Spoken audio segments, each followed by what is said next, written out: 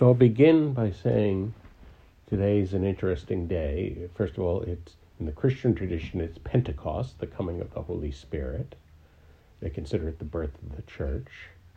It's also Memorial Day. And just on that for a moment, I'll pause and say, a group like this, in so many times and places in history, it wouldn't have been allowed for people to just meet like this. And even in many parts of the world today, it would be politically unwise or even dangerous or illegal for people to meet like this. And it's so easy for us to take our rights for granted. But, starting with the Revolutionary War, people died so that we could have these rights, And so I just want to presence, what a blessing it is that we can just feel so safe coming to a place like this. Mostly, though, what I'm going to talk about tonight is memory. Because of Memorial Day, I figured I'd talk about memory. And, it's funny. I think in this society, a lot of people would say, I don't have a good memory. But also, if you got people talking about parts of their life that they were fond of, they'd say, I have good memories of that time. And that's an interesting juxtaposition. I don't have a good memory, but I have good memories, And obviously those are about two different things, but what actually is going on there, and what does that say about the nature of memory, that I could have a bad memory, but good memories, So I'll say that, so far as I understand, neurobiology has identified 3 types of long-term memory systems that we have. The first is called semantic memory. That's just the memory of verbal information. What is your address? What's the capital of France? What does the Pythagorean theorem say? Just information that you can spit out in words. Academia pumps us full of semantic memories, And I'll say also that we live in a very head-centered society that wildly overvalues the power of word and the value of words. And so I think a lot of importance is attached to things around the semantic memory. But in the great scheme of things, it's really the least important of our 3 memory systems. When people are talking about their semantic memory, they use the term my memory. I have a good memory, I have a bad memory, talking about their verbal recall for factual information. So that's memory system number 1. Memory system number 2, the episodic memory, stored in a different place in the brain, is the memory of narrative events, the memory of stories. And so this is not only things that happened in our own life, that time in the 3rd grade when such and such happened, or that day when such and such happened, but it's also how we remember plots of movies, plots of novels, Mythology often presents information in episodic form. It's about our stories. And stories are so important. Stories are part of what it is to be human, that we connect with each other by sharing stories, Like if someone came in and said, I'm going to share a bunch of factual information, but I'm not going to tell you any stories about myself, there'd be something off-putting about that. We'd feel like we weren't really going to get to know that person, Emotional intimacy is really about trusting people with our deepest stories, And so the episodic memory is I think it's much more closely aligned with the limbic system, with the emotional center of the brain. And it's much more about how we connect, and what, it plays a much bigger role in what it is to be human. I'll say with respect to our stories, I'll distinguish sort of 2 broad stages of growth, and often when we're younger, maybe in childhood, There's just the task of owning our story, figuring out our story, owning our story, getting validation for our story. Part of what it means to own my story is I tell it to trusted other people, and they can reflect it and validate it. And that's an essential step. But later on, at a more mature level, part of growth is around hanging a question mark over our stories. Is the way I'm telling my story limiting me in some way? Is the way I have the story about myself too small for me? Am I more powerful, wiser than my story, than my story is allowing myself to be? And I think almost for all of us, the answer to that last question is yes. I think we're all a lot wiser and more powerful than we tell ourselves. So that's memory system number 2, the episodic memory. Now, the really interesting one is procedural memory. Procedural memory, first of all, it includes everything around muscle memory. So how to ride a bike, how to throw a frisbee, how to eat with utensils, how to cut a piece of paper with scissors, all those things that we do. We do many of these things automatically. We're not even aware that we're doing it, and we're doing it. Walking is a procedural memory. We're born not knowing how to walk. We learn it, and then we remember it. And in fact, we're proficient at it because we practice that memory every day. So a few things to notice about procedural memory. First of all, it doesn't depend on conscious control. A lot of it is stuff that we just do on automatic pilot once we learn it. Also, consider this as a thought experiment. Suppose you had to describe purely in words, no diagrams, purely in words, how to throw a frisbee. Like say in an email or something. It would be almost an impossible task, Like it would be mind-bogglingly difficult and pretty much useless, Because, of course, how do any of us learn to throw a frisbee? Someone says they have a frisbee and they say, do this, and we imitate them. So there's a gigantic component of imitation, monkey see, monkey do kind of stuff with procedural memory.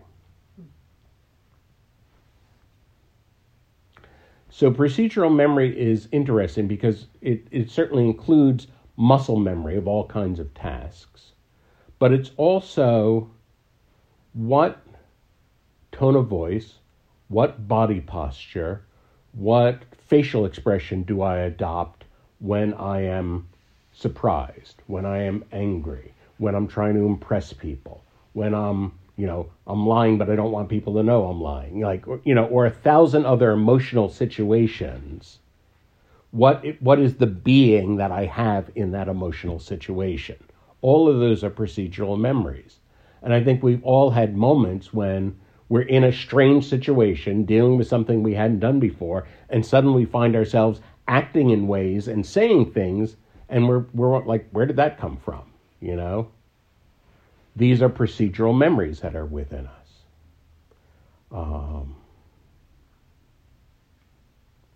And so a lot of what is now called procedural memory takes over what was earlier called the unconscious. Earlier writers like Freud and Jung.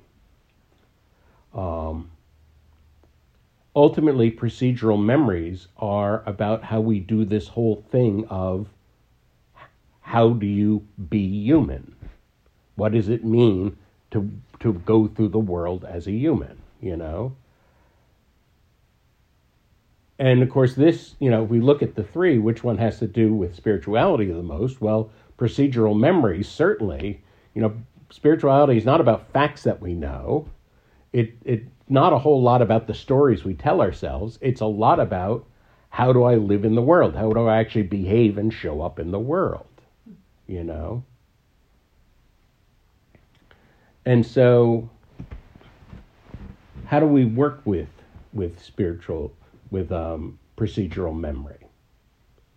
And so I think there are three important considerations for working with spiritual memory. The first is the power of attention and particular mindfulness. You know, and mindfulness itself is a procedural memory that we can practice and get good at, you know. Like eating, for example, something I can do on automatic pilot, but I can be mindful about eating, you know, walking, tying my shoes, anything like that. You know, I can bring mindfulness to these simple tasks. The more subtly I hone my skill of mindfulness, I can start to be mindful about what tone of voice, what body posture am I bringing into this situation? You know, what manner of being do I have? Insofar as we're practicing something like meditation or inner silencing, we're also able to create a kind of pause, a space between stimulus and response, you know, so that rather than stimulus and then immediately, you know, whatever crazy behavior comes out of me, you know, stimulus, and I can think for a second, you know, wait, how do I want to respond to that, you know? And so the work of meditation is very helpful in that respect. So attention is very powerful. Related to that, the second way that we work with procedural memory has to do with practice. And if you think of a professional athlete, you know, anyone in a martial art tradition, you know, a musician, how do they hone their craft? They practice every day, you know, over and over, the movements, the techniques, the skills. And it's the very profound yet unsexy truth of life that what most deeply impacts our life is what we do every single day without fail, you know. And so it really it presents us with a question, you know, how willing are you to commit to your own self-care? You know, and it's funny when people talk about their say a meditation practice they're starting or something like that, they'll say, you know, well, I do it when I feel like it, I do it when I remember to do it, you know, this sort of thing. And just to comment on that level of commitment, I want you to consider, for example, what that would look like as commitment in a romantic relationship. You know, like, I'm faithful to you when I feel like it. I'm faithful to you when I remember. Like, that's not commitment, you know? And, you know, it's a really radical thing to say, but commitment is commitment. You know, whatever the standards of commitment are, whatever we imagine the standards of commitment are in a powerful, successful love relationship, we should be holding those same standards of commitment with respect to ourselves, you know? And so it's a question, you know, do you want a committed relationship with yourself, or are you just going to be casual with yourself? You know? The third way to work with procedural memory, going back to this monkey see, monkey do thing, I think it is easy to underestimate how much different environments and different conversations and different relationships have the potential to change us. And I know I've had the experience in my life, and I'm sure all of you have had moments like this, where I'll be in one particular conversation or situation, I'll find myself agreeing things or even saying things that I would want to deny in another conversation, you know? That happened more when I was younger. It happens less now, but, you know, this way that different situations and different people, different energies draw different parts out of us, you know, and how intentional are we about choosing the kinds of situations we put ourselves in, choosing the kinds of relationships that we put ourselves in, choosing the kind of conversations we pursue, How intentional are we about creating the conditions that draw out the best in us? So that's an important thing to consider. So those are the three kinds of memory that neurobiologists recommend. But I want to also talk about what I'll call a more archetypal kind of memory. And in order to talk about this, I'm gonna recite a passage from T.S. Eliot. This is on the quote sheet. It's from the Four Quartets. At the still point of the turning world, neither flesh nor fleshless, there the dance is, but neither arrest nor movement. And do not call it fixity, where past and future are gathered. Neither motion from nor toward, neither ascent nor decline, except for the point, the still point, there would be no dance, and there is only the dance. All I can say is there we have been, but I cannot say where, nor can I say for how long, for that is to place it in time.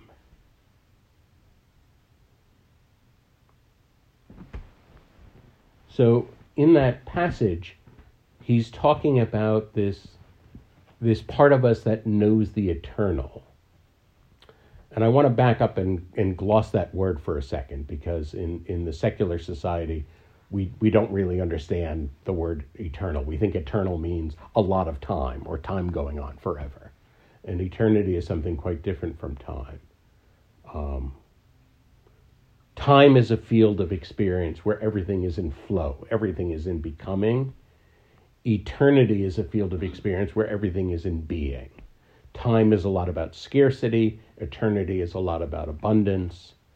One of the ways I visualize this is if you visualize time as a horizontal axis, past and future. Eternity is like a vertical axis that cuts across it. And we could even say eternity in the direction of immanence, eternity in the direction of transcendence. And the point where they cross is the present moment. And so the present moment, you could say, we access eternity by, as it were, going deep inside the present moment.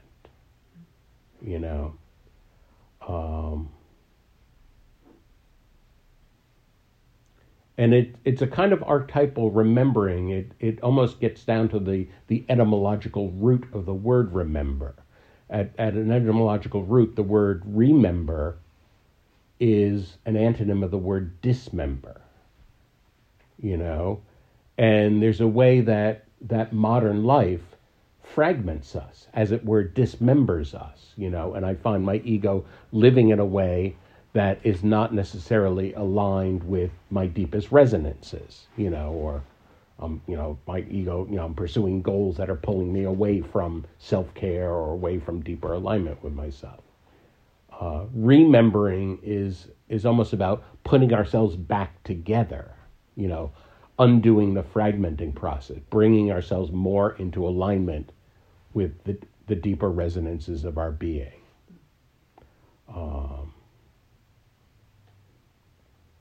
Sort of an archetypal remembering of who we really are, that has roots outside of the realm of time.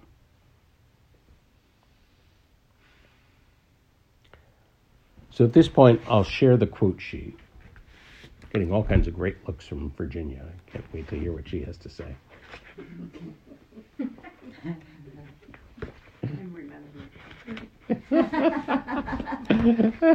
Which one? Okay, let's see. Thank you, Rick. So The quote sheet actually begins with another passage of the four quartets that I'll just read. Time past and time future are both perhaps present in time future, and time future contained in time past. If all time is eternally present, all time is unredeemable. What might have been is an abstraction remaining a perpetual possibility only in a world of speculation. What might have been and what has been point to one end, which is always present. Footfalls echo in the memory down the passage we did not take toward the doors we never opened into the rose garden. My words echo thus in your mind. What I like about that is it really highlights, this is going back to episodic memory. When we think about the story of our life, part of the story of our life is what happened, but sometimes the most significant things is the thing that almost happened but didn't. Like the really good thing that almost happened but didn't, the really bad thing that almost happened but didn't, the path that I might have taken but didn't, like that's all part of our story also, and it's interesting, what that says about the nature of our stories. Finally, a quote from T.S. Eliot, also from the Four Quartets. This is the use of memory for liberation. Very simple. From Montaigne, the great essayist, nothing fixes a thing so intensely as in the memory as the wish to forget it. Wow. Exactly. Henri Gide said, nothing prevents happiness like the memory of happiness. Marcel Proust, who thought a lot about memory, said, we are able to find everything in our memory, which is like a dispensary or a chemical laboratory in which chance steers our hands sometimes to a soothing drug and sometimes to a dangerous poison, And can we be more conscious about how we draw on our memory, Solom Ash said, not the power to remember, but its very opposite. The power to forget is a necessary condition of our existence. Mark Van Doren said, memory performs the impossible for humans, holds together the past and future, gives continuity and dignity to human life. The poet Muriel Russiger said, the universe is made of stories, not atoms. Cesare Pavaz said, we do not remember days, we remember moments. Poet Charles Bukowski said, can you remember who you were before the world told you who you should be? Flannery O'Connor said, in the long run, a people is known not by its statements or statistics, but by the stories it tells. And any one of us individually are known by the stories we tell, Gabriel Garcia Marquez says, he was still too young to know that the heart's memory eliminates the bad and magnifies the good, and thanks to this artifice, we managed to endure the burdens of the past. Anthony de Mello said, a master was once unmoved by the complaints of his disciples that though they listened with pleasure to his parables and stories, they were also frustrated, for they longed for something deeper. To all their objections, he simply would reply, you have to understand, my friends, the shortest distance between a human being and truth is a story. Byron Katie said, reality is always kinder than the stories we tell about it. Sherwood Smith said, memory warps time as it does the sights and sounds and smells of reality. For what shapes it is emotion, which can twist what seems clear, just as the surface of a pond seems to bend the stick thrust into the water. Walter Isaacson said, one way to remember who you are is to remember who your heroes are. I like that one. Christina Ebersole said, when barriers are put in front of you, it's God or the universe asking you to remember who you are and reminding you not to let yourself be defined by things outside of you. S.J. Watson said, We're constantly changing facts, rewriting history to make things easier, to make them fit into our preferred version of events. We do it automatically. We invent memories without thinking. We tell ourselves if we tell ourselves something happened often enough, we start to believe it, and then we can actually remember it. And Wayne Muller said, the heart of most spiritual practice is simply this: remember who you are, remember what you love, remember what is sacred, remember what is true, remember that you will die and that this day is a gift, remember how you wish to live.